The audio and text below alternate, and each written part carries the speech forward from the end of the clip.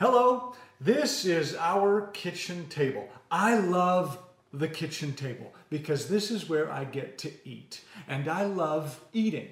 Now, some time ago, we had some guests sitting right here for dinner with us, and they were distinguished guests. Remember when we used to do things like that as a society? So the guests were here, and when the meal was finished, we decided as a family that we wanted to play a fun game.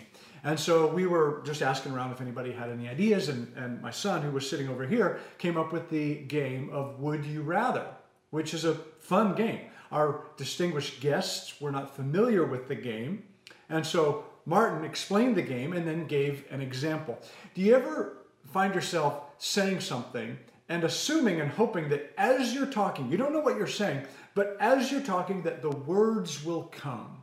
Well, for poor Martin, the words didn't come. Some words came, but they weren't exactly the words that he wanted. And so he was trying to give an example to explain how to play the Would You Rather game.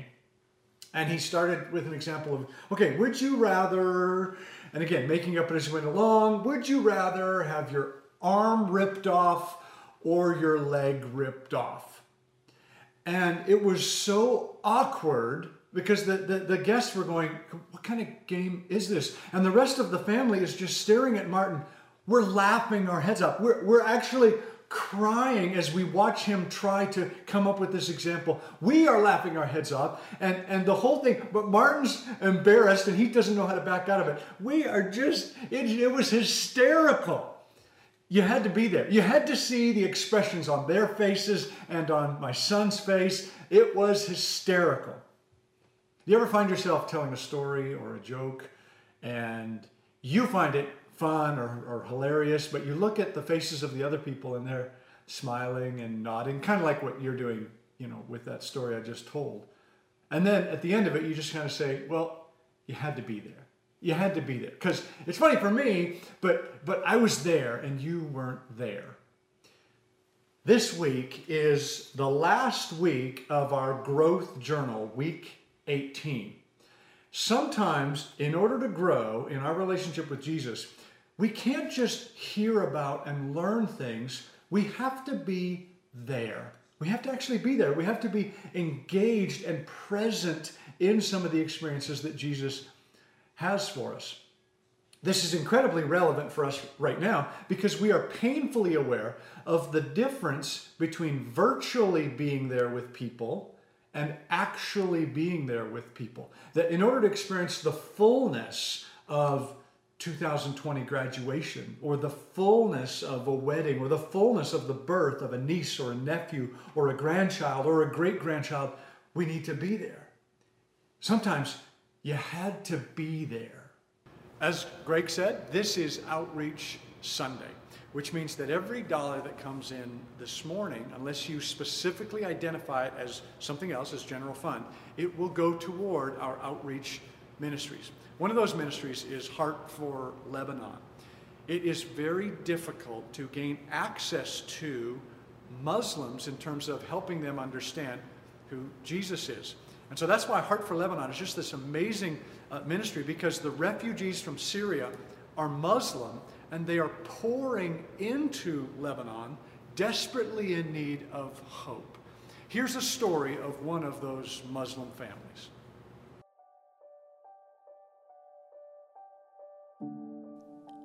Abdul used to be a violent child. I would often get complaints about him. He even hurt the animals. Nothing passed without harm coming from him. I was a very furious person, and I had an issue where part of my face was paralyzed and I couldn't eat properly. And this issue made my anger even worse. Everything changed when I came to the school and met Jesus Christ. Mr. Milad supported me to undergo treatments and heal.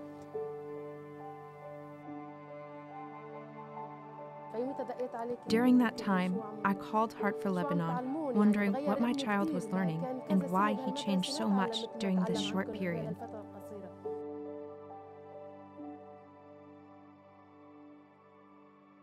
Once, he threw down a kitten from the rooftop. Now he wants to make a cat shelter so he can take care of the homeless cats. If he saw a child climbing up the stairs, he would punch them in the face. Now, he helps any child climb up the stairs. He really has compassion now. I never expected to see him change like that. What really brings me joy and hope is the presence of the Lord in my life, and seeing my kids grow and pursue their dreams. I learned about the importance of prayer. My anger and fury went away and all the nervousness subsided. I let go of all the bad things, turned a new white page, and became a new person. I was reborn. It is wonderful to give generously towards the ministries of the church, to participate in this stuff. This stuff doesn't happen without you. It's awesome, but it's not enough. At some point in our journey with Jesus, we need to go. We need to be there. We have to hear the sounds of the Muslim prayers reverberating throughout the city of Beirut, amplified on these huge speakers. We have to see what it's like to live in these refugee tents. These professionals, many of them professionals from Syria, coming with nothing and living in these hot tents. We have to feel what it's like to have children in some of these areas where we get to go. They come and they just wrap their arms around our legs and just love on us as visitors and love us being there. Learning about what's happening around the world is great. Giving generously towards the ministries of the church is fantastic. But at some point, in some way, we need to be there. You had to be there. We have to see and smell and taste the world that God is calling us to love. 2,000 years ago, there was a guy named Paul who was a missionary. What that meant is he left Jerusalem and he traveled around the Mediterranean Sea telling people about Jesus. As a part of that journey, he had a love for the people of Rome, and he wrote a letter to those folks. I want to read from Romans chapter 10. I'm reading from this Bible that I found in the Lost and Found here at church. It's kind of a 70s psychedelic Bible, but it still counts. So if this is your Bible, it's in the Lost and Found. I want to make sure that you are aware of it. So Romans chapter 10 begins in verse 1. Brothers and sisters, my heart's desire and prayer to God for the Israelites is that they may be saved. Then he jumps down in verse 9. If you confess with your mouth Jesus is Lord and believe in your heart that God raised him from the dead, you will be saved. For it is with your heart that you believe and are justified, and it is with your mouth that you confess and are saved. In other words, it really takes both. It's not just about saying these magic words and then everything will be fine for eternity. We truly need to believe in what we're saying. And it's not just that we believe God is good, everything will be good. We have to confess that Jesus is Lord.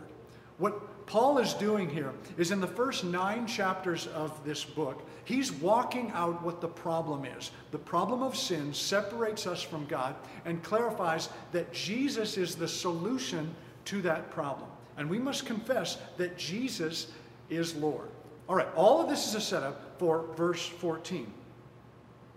How then can they call on the one they have not believed in?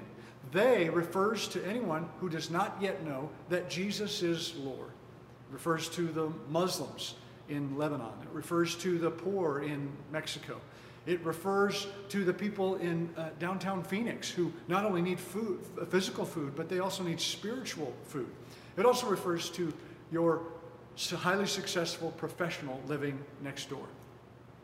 How then can they call on the one they have not believed in? And how can they believe in the one of whom they have not heard? And how can they hear without someone preaching to them? And how can they preach unless they are sent? As it is written, how beautiful are the feet of those who bring good news. There is a time, there is a season where we need to go. We have to be there. Now, I know that there are plenty of reasons not to go on any kind of mission trip. It's expensive. It's dangerous. I only get 2 weeks of vacation. The food is weird. I'll probably get sick. It's a long flight with no leg room. It's dirty. I'll get lice. Yes, there are plenty of reasons not to go, but there is one reason to go that counterbalances all of our reasons not to go. And it's verse 1 from chapter 10 that I read earlier. Paul writes, brothers and sisters, my heart's desire and prayer to God for them is that they may be saved. Do you and I care about people in our community, about people around the world who do not yet know Jesus? That's what this is all about. Do we care whether or not they know Jesus? Is that our heart's desire? If so, then we have to go. We have to go be there in some way. The title of the message here this morning is Had to Be There. In the journal, it's on page 117. We have it printed here. Had to be there. That's the message here for week 18 of the Growth Journal. And this was created months ago, long before the pandemic, etc. And so it's rather ironic to talk about had to be there at a time where we can't go anywhere. This is Stuart's house. He's my neighbor, actually right across the street. Now, this is going to sound crazy, but some time ago, my son and I went over to his house and we watched the college football championship game inside the house. We can't even go next door. This pandemic that we're experiencing, it just accentuates the point that I'm trying to make this morning. That it's the value of actually being there with other people. Something happens when we interact from a distant, when we interact socially distant. Something happens when we have our Zoom conversations where nobody is looking at anyone in the eye. Oh, good point. Oh, yeah. Oh, I really like what you have to say there. No one really knows where to look. Something happens with all of that stuff. But the really profound stuff in life, it happens when we're together. When we look at one another in the eye and we have an experience together. We go somewhere. We are there. Which is why the one of the 12 discipleship experience that happens on Sunday nights, it's why that experience is not just about gathering and reading and studying and reading and studying. We go and not just learn about what Jesus is doing in our lives. We go and we experience it. We go and we serve other people here in the city. This year we went to Rocky Point as a group. Next year we plan to go to Lebanon. We have to be there. Hey, if you want to be part of the one of the 12 journey, registration is open now for the fall. It's going to run from August to December of later on this year, assuming that we can gather, etc. But registration is open right now, and it is available. It is limited to 40 new spots. So if that sounds like something you'd be interested in, go to our website, mountainpark.org/OOTT, one of the 12, and check that out. See if that's something that would be in line with what you're looking for in the fall. If you have any questions about that, you can just write them in the comments over there on the right, or you can contact us, email the church. You can email me directly. My email address is available on our website. There's something else that this pandemic teaches us about the value of being there. In 10 years, do you think you are going to remember the coronavirus? Very likely. Do you think in the upcoming months and years that it is going to shape or affect our lives in some way? Do you think that businesses will function differently in some way because of the coronavirus? Very likely. What if the story was different? What if the virus was limited to China? And it was a significant story in China, and we heard about it, and we read about it, and we watched what happened over there in China. Would this pandemic have the same effect on you and me and how we live our lives? Probably not. We will remember 2020. We will remember the coronavirus because it happened to us, because we were there. It will affect how we live. It will shape some of our upcoming decisions because we were there, because we were part of it. We experienced it. Something happens when there's an incident over there. There's some limited impact on us. But when it happens here to us, and we are there and we can smell and taste and feel it, there is tremendous impact. There's tremendous impact when we are actually there. As I said, this is the final week of our growth journal. And in this 18th week, the final week of all of our journals, we look at the role of servant. Realize your role in God's story. We are all called to be servants. Being a follower of Jesus is not just about accumulating information. It's not just about narrowing down our theology and getting it just right. We are here to serve. Ultimately, we are here to pick up a towel and go serve others. Jesus himself said, "I did not come to be served, but to serve." So as I wrap up here this morning, let me just inform you of 3 ways that you can jump in and serve. First of all, you can participate in our outreach offering if you have not done so yet. Here at Mountain Park, we are part of multiple organizations here in the city and around the world.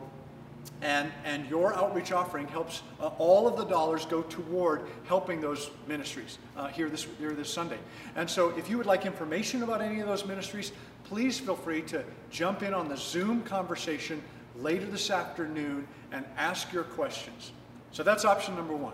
Option number 2 is that you can go here. You can go to your church here at Mountain Park and bring food and supplies to help those who are in need here in our city.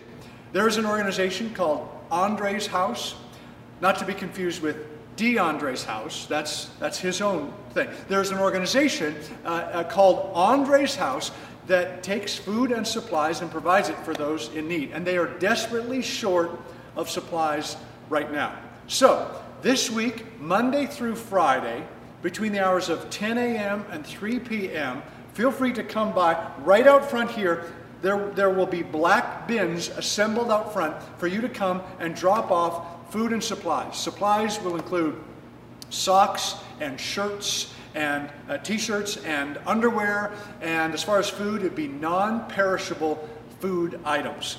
Any of that would be incredibly useful for this organization. So that's 1, 2. And then the third thing is for you to prepare your heart, prepare your mind for the possibility of going somewhere, of participating in one of our mission trips. And we have multiple trips that roll through Rocky Point and Honduras and Lebanon and other parts of the world, and other opportunities here in the city for you to go and experience it. It is a great thing to be aware of what your church is doing and the different ministries that are going on here. It is a terrific thing to participate financially. But sometimes you had to be there. And I hope that you will experience the fullness of what it means to fully be there. Would you pray with me? Father, I thank you for the ministries here at Mountain Park. I thank you for the many years of passion that many different people have popped up, and that's why we have so many different things that we're involved with, more than I'm even aware of. But God, you are aware of all of it. I thank you for the leaders. I thank you for all of these ministries that we get to be part of. And I pray that this offering today would be honoring to you and that would continue to support these ministries. I also pray for any here this morning who are just feeling this nudge to say, I've got to go somewhere. I have to be there. God, would you meet us at that place? Would you nudge us? We want to respond to you. In the name of your Son, we pray. Amen. God bless you guys. So thankful that you joined us here today. Have a fabulous week, and we will see you next time.